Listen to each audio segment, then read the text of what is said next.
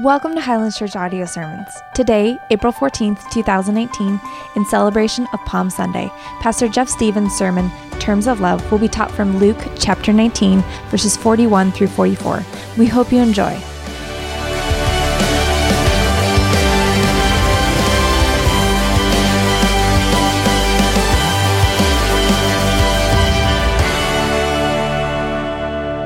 This message today, I'll just apologize in advance because I'm going to have a lot of passion on this one, because this is the triumphant entry of our Savior.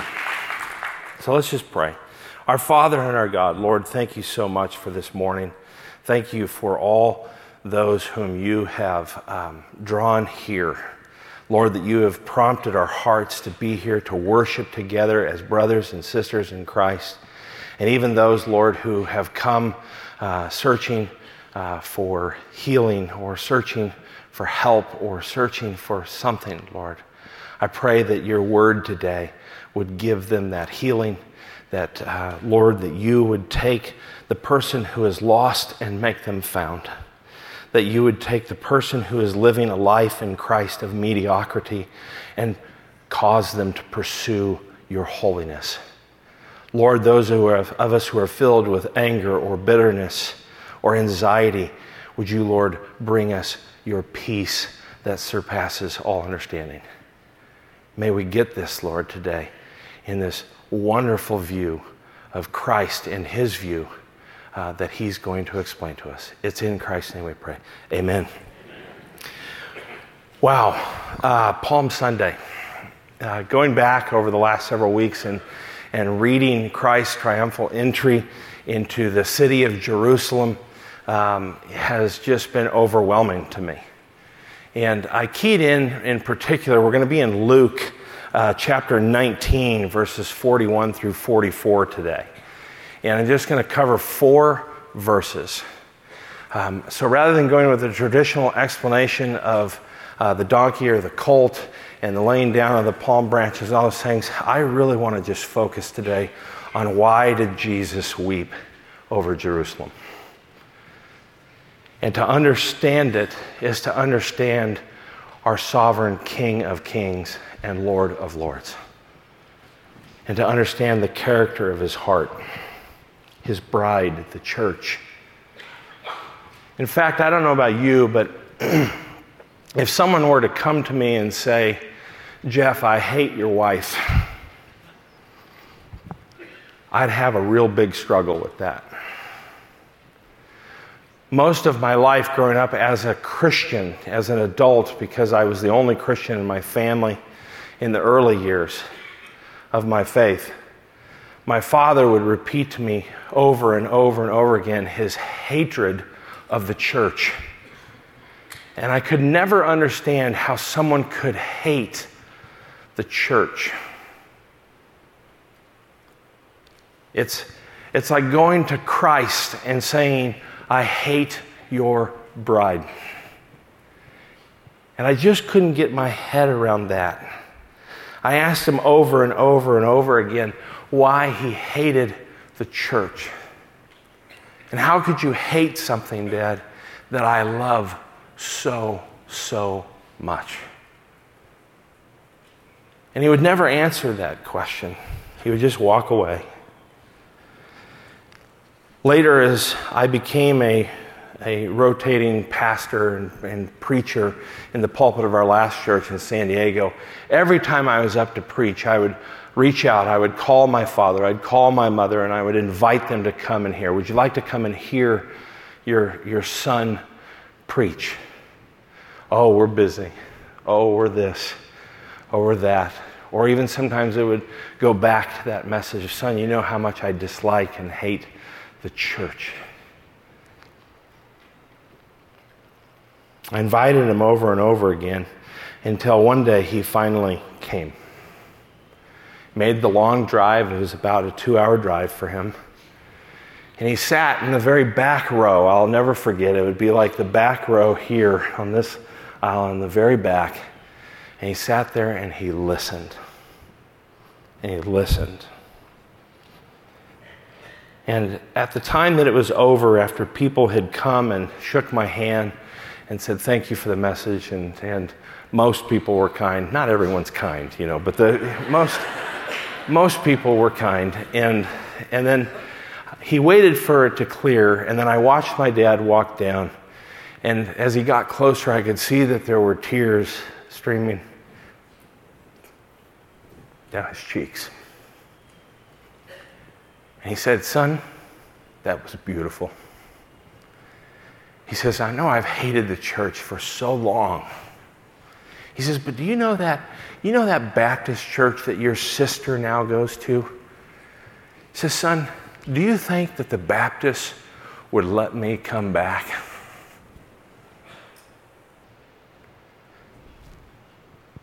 His wrestling match with the church was in fact the hypocrisy of people. And as we grew in that understanding and we peeled it back, I could see why he would have such disdain. As one minister told him when his grandmother, my great-grandmother, was passing, it's too bad that she's going to die a Baptist, because we won't see her in the kingdom of heaven. And then the Lutheran pastor from where she grew up came and visited and said, it's too bad that she's going to die a Baptist, and we won't see her in the kingdom of heaven. I hope what you walk away today is you're going to hear a message of the gospel. You're going to hear a message of gospel revival, and I have been praying earnestly that he causes an awakening here in what God is going to do through the power of his word, his very gospel. As I've titled this message, his terms of peace. I know that even in the Great Awakening that took place in 1740, the Great Awakening as they call it, there was two brothers and one of their closest friends, John and Charles Wesley, with their dear brother and friend George Whitefield. These are the founders of the Methodist Church. And this awakening, this revival that was unbeknownst to them, they were just gathering people, and then more and more people started to come and hear it. And then a chant started amongst the audience. Remember, it's 1740, so they don't have a microphone. It's very difficult to project to everyone. But the audience, the congregation there that came, started chanting Whitefield, Whitefield, Whitefield, Whitefield, till finally George Whitefield got up and the crowd celebrates. And Whitefield, taking the moment, the energy that was going on in this thing, starts this thing, and I'm just paraphrasing. He says, will there be Baptists in the kingdom of heaven? To which the audience all unanimously yelled, no. He says, will there be Presbyterians in the kingdom of heaven? No. And then this great thing, he stands there, he says, will there be Methodists in the kingdom of heaven?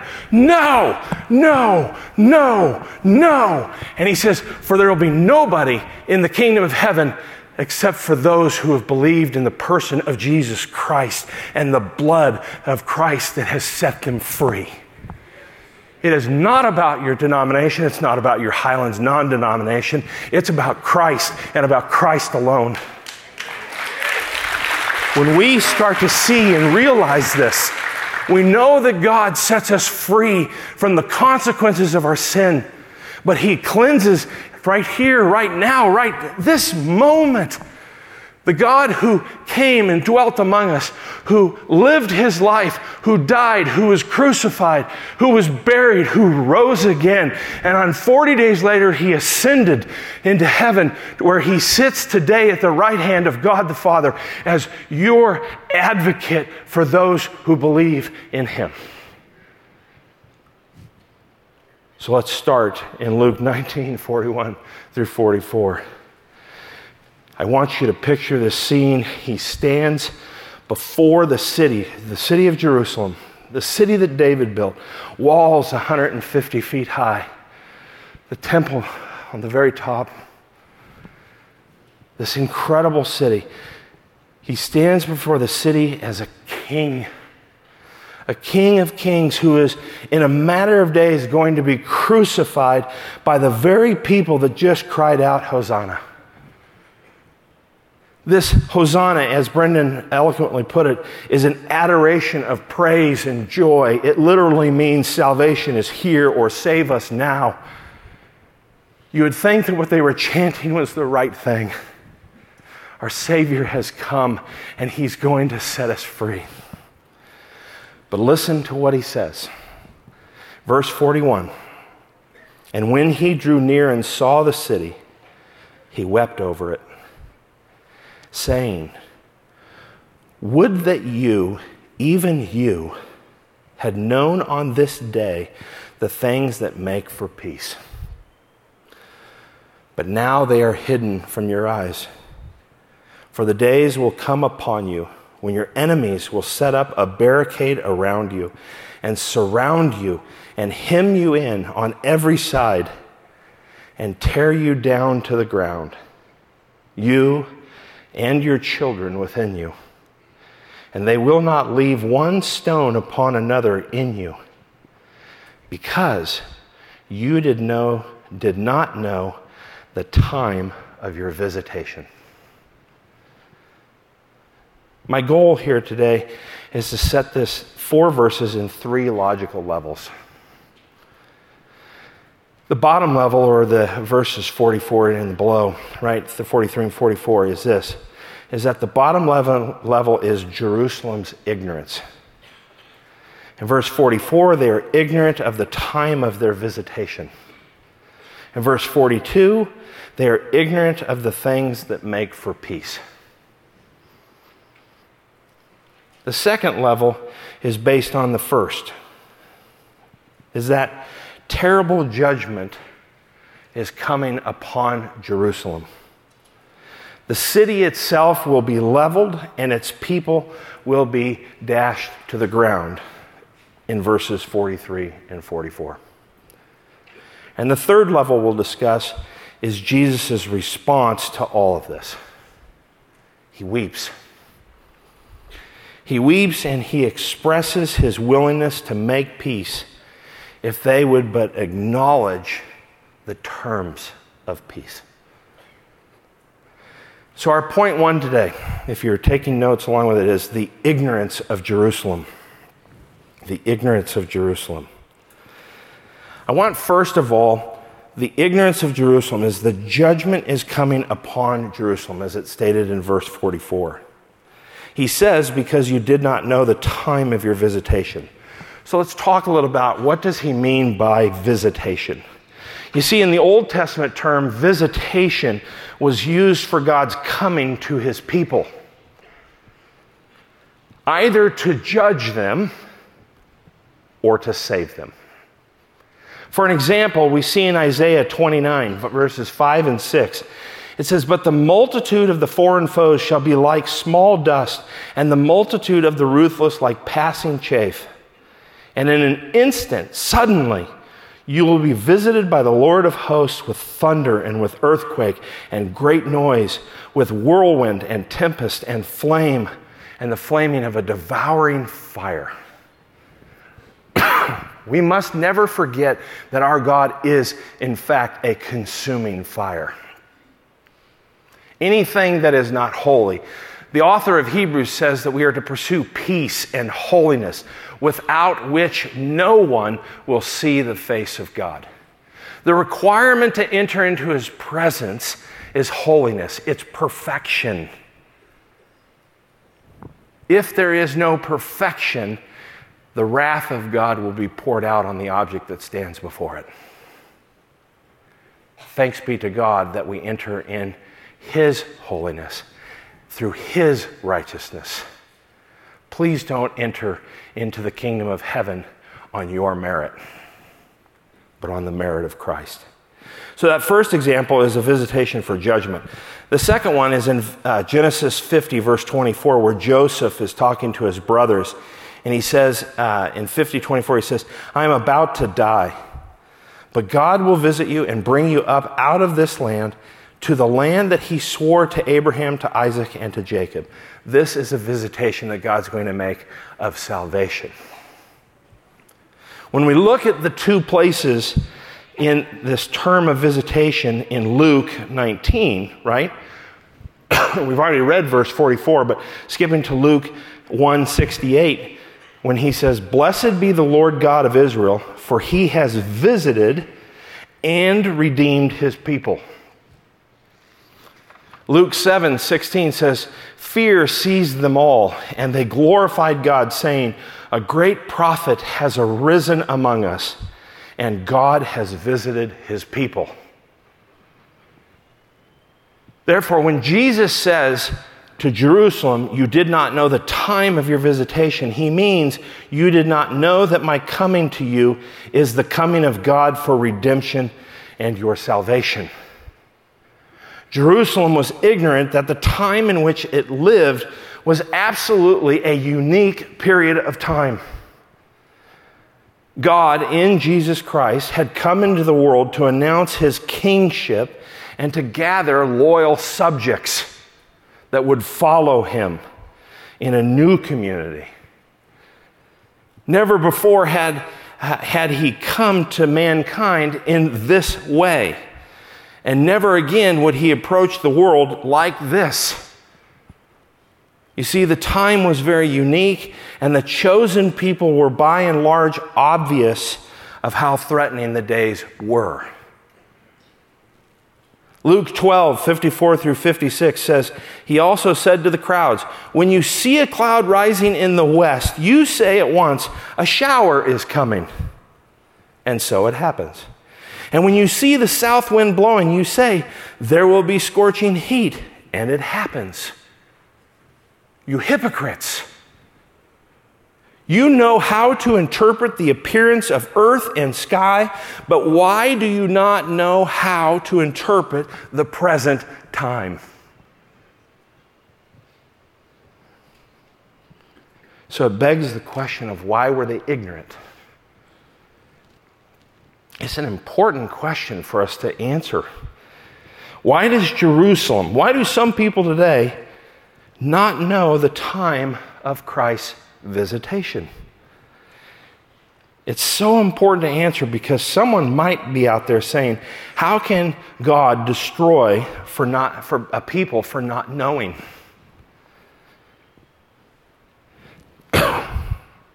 How can you be held responsible for what you are ignorant of?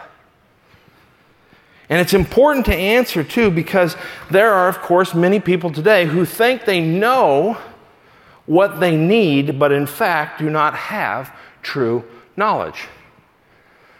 My mother, who's still alive, my father passed away about 2 years ago, but my mother, who's still alive, continues to tell me that her good will outweigh her bad. This is just simply not true. They won't do that. So why did Jerusalem not know that the king had come? I want you to look at the clue in verse 42. Jesus said, "Would that even today you knew," that word knew, "the things that make for peace." There's another place in Luke where these terms translated "things that make for peace" occur, namely in the parable of Luke. In Luke chapter 14:31, it says, "Or what king going out to encounter another king in war will not sit down first and deliberate whether he is able with 10,000 to meet him who comes against him with 20,000? And if not while the other is yet a great way off, he sends a delegation and asks for terms of peace." He asks for terms of peace. We see this take place. When he says Jerusalem does not know the terms of peace, he does not mean he never told them. Jesus has already cried out. Luke 13:34 says, "O Jerusalem, Jerusalem, the city that kills the prophets and stones those who are sent to it. How often would I have gathered your children together as a hen gathers her brood under her wings, and you were not willing." See, there's the answer. The terms of peace had been spelled out again and again as affectionately, thank you, Josiah, had been spelled out again and again as affectionately and as firmly as a hen goes after her chicks to protect them. You see, Jerusalem knew the terms of peace, but they simply rejected them. The same is true about their time of their visitation. Had they not been told and shown that the king had come, they indeed, of course, have. Look at it in Luke 17, in verse 20. It says, being asked by the Pharisees when the kingdom of God would come, he answered them, the kingdom of God is not coming in ways that can be observed, nor will they say, look, here it is, or there. For behold, the kingdom of God is in the midst of you. And he said to the disciples, the days are coming when you will desire to see one of the days of the Son of Man, and you will not see it.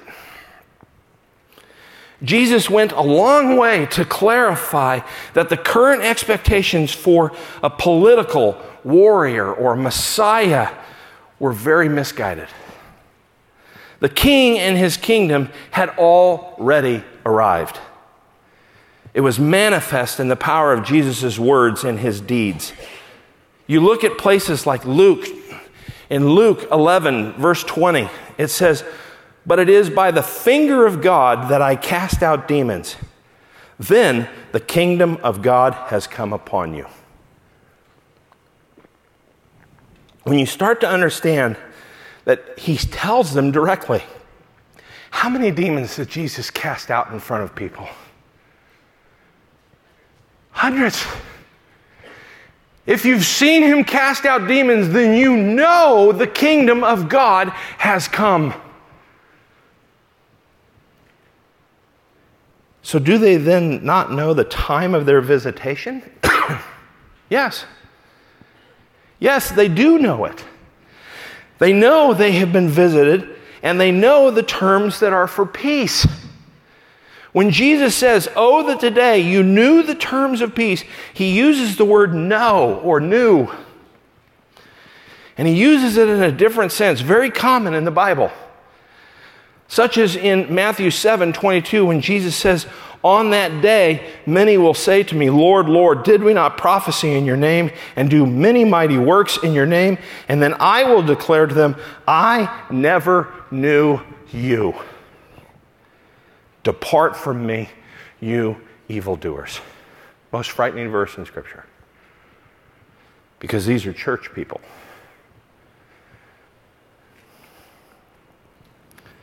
Jesus knows all the facts that there are to know about every man. What it means here is, I never approved you.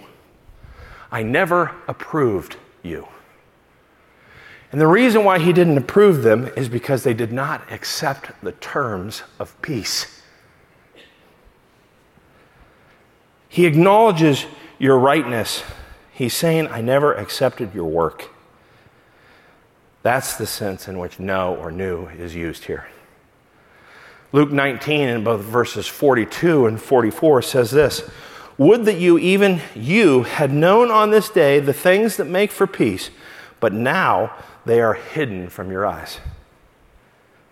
And verse 44, and tear you down to the ground, you and your children within you, and they will not leave one stone upon another in you, because you did not know the time of your visitation.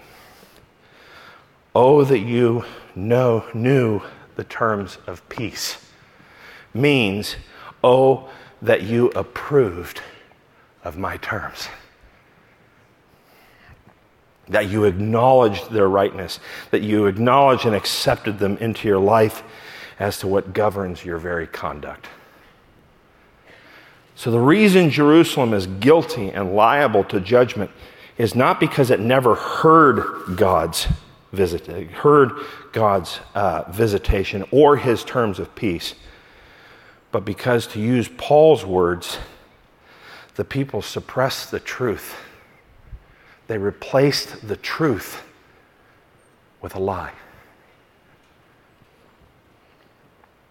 Our second point is the present and coming judgment. This establishes an urgency Why did Jerusalem reject the king's terms of peace? The answer in verse 42 is given.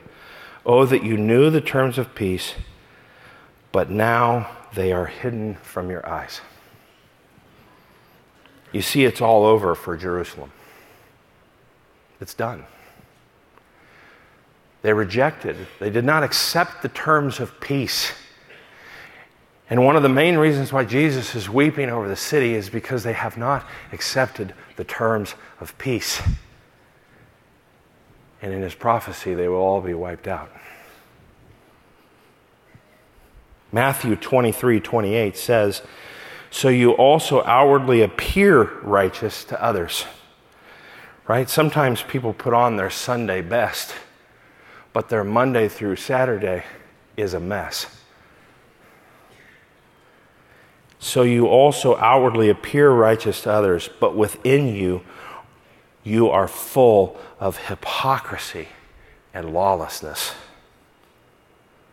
Jesus says to Jerusalem in this last week, how often would I have gathered your children together, but you would not. He says, behold, your house is forsaken and desolate. God has forsaken Jerusalem and given them up to their own sin.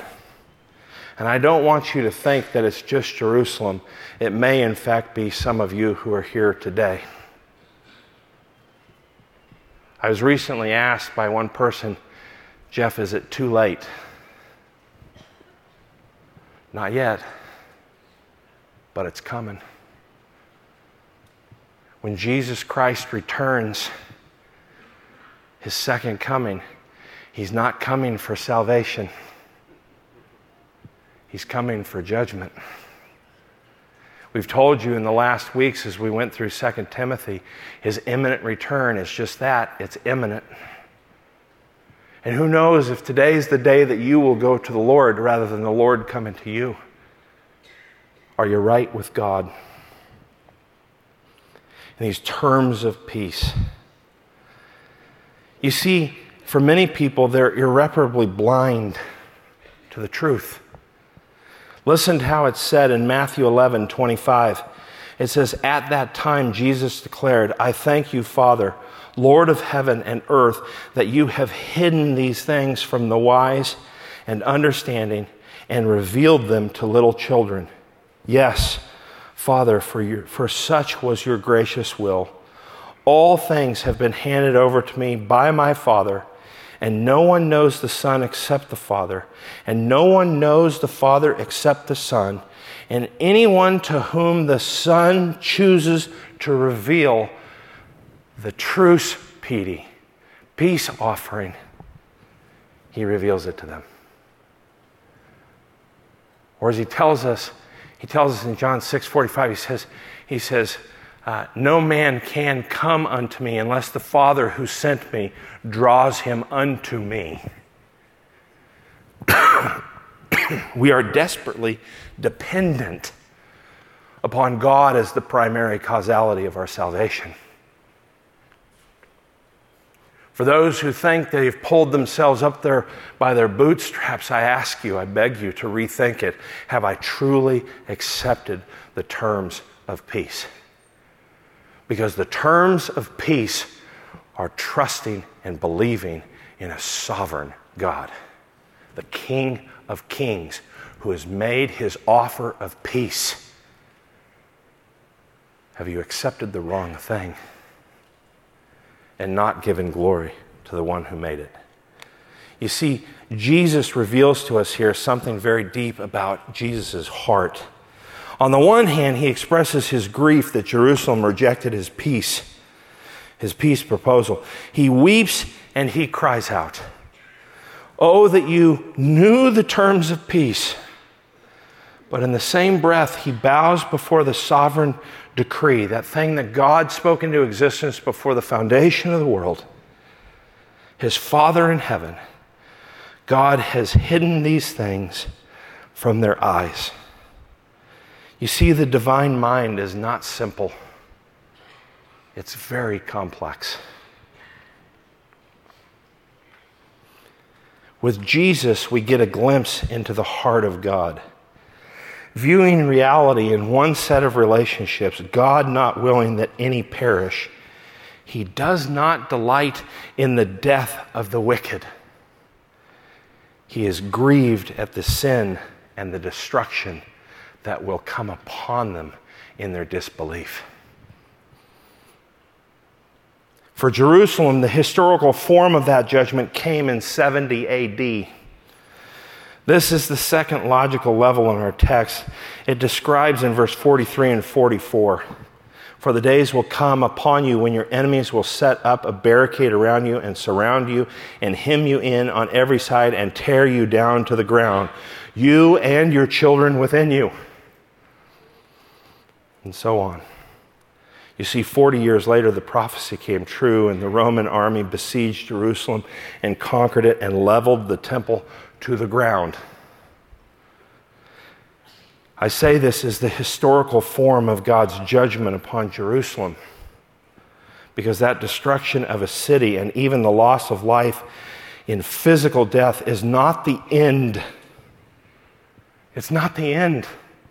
It's only the beginning. It's only the beginning of the judgment that will in fact come. No one in the Bible warned of hell as often or as vividly as Jesus did. And one of those warnings came to Jerusalem a few days just after the triumphal entry. Look at it in Matthew 23, 31 through 36. "Thus you witness against yourselves that you are sons of those who murdered the prophets. Fill up then the measure of your fathers. You serpents, you brood of vipers, how are you to escape being sentenced to hell? Therefore I send you prophets and wise men and scribes, some of whom you will kill and crucify, and some you will flog in your synagogues and persecute from town to town, so that on you may come all the righteous blood shed on earth, from the blood of the righteous Abel to the blood of Zechariah, to the son of Bechariah, whom you murdered between the sanctuary and the altar. Truly I say to you, all these things will come upon this generation." Wow. Do you think Jesus is laying out truth? You see, because Jesus is coming back, and I got to tell you, as brothers and sisters, hallelujah. But for those of you who have not accepted the terms of peace, woe be to you. The hen with outspread and beckoning wings has become a roaring lion at this point. There is such a thing as too late in dealing with God. He may stretch out his wings to you and beckon you again and again to take refuge in his mercy. But there will come a point when the beckoning ceases and the sentence will be passed, and it will be too late.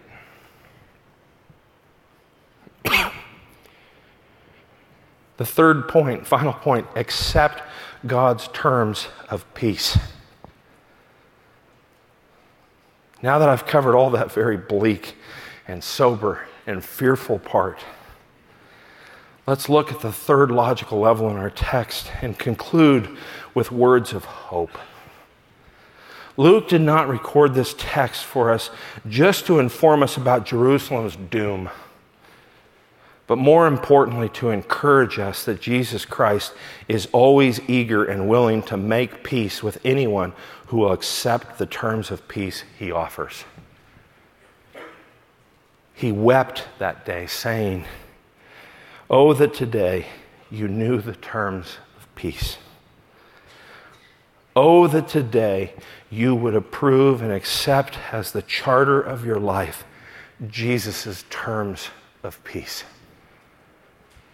You see, after Jesus had died and risen from the dead and returned to his Father in heaven, he continued to his peace offer to the world through his ambassadors.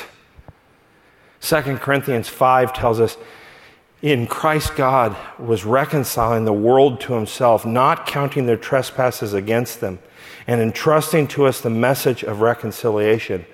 Therefore, we are ambassadors for Christ, God making his appeal through us. We implore you on behalf of Christ, be reconciled to God. For our sake, he made him to be sin who knew no sin, so that in him we might become the righteousness of God. It's just another way of saying, oh, that you would accept God's terms of peace. You see, that's the main message of Palm Sunday. The king has come to his rebellious subjects and he has offered peace. He's offered peace terms while the time lasts before he comes again. The terms of peace are so simple. Will you lay down your arms, especially the weapons of self-righteousness and self-sufficiency? Will you admit your defeat? Will you accept your full free pardon, total amnesty, and swear your allegiance to the new king in your life? Will you do that? If you're uncertain, will you do it again? You see, there's nothing more satisfying in all the world than to be believing subject of a king like Jesus. You can picture him riding towards Jerusalem, this rebellious city, a multitude of praises upon him. Hosanna, blessed is the king who comes in the name of the Lord. He knows the praise is shallow. He knows that in a few days it will vanish. But does he rebuke them? No. He defends them against the criticism of the Pharisees. The Pharisees said, "Teacher, rebuke your disciples." And Jesus said, "I tell you, if these were silent, the very stones would cry out." He knew the days are numbered. He knows that even if no one praises him, the rest of his creation will. My dad, who finally came to church, I don't know where my dad is today. I don't know if he accepted the true terms of peace. He was diagnosed months later with Alzheimer's. And as I continued to read and to share the gospel with him, even though oftentimes he would interrupt me and say, "Can you tell me once again who you are?" I said, "I'm an ambassador. I'm an ambassador of Christ, sent here to give you a message from God. Will you look to Jesus and live?" I trust in my King. I trust in the leaders of my church, the rulers and the defenders of my faith. Our terms for peace are found in Christ and in Christ alone. Our Father and our God, we thank you so much for this day. We thank you that we can come and worship you freely.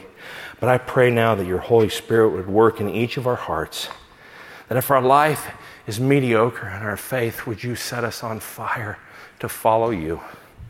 Would you fill us with your grace, your peace, and your mercy?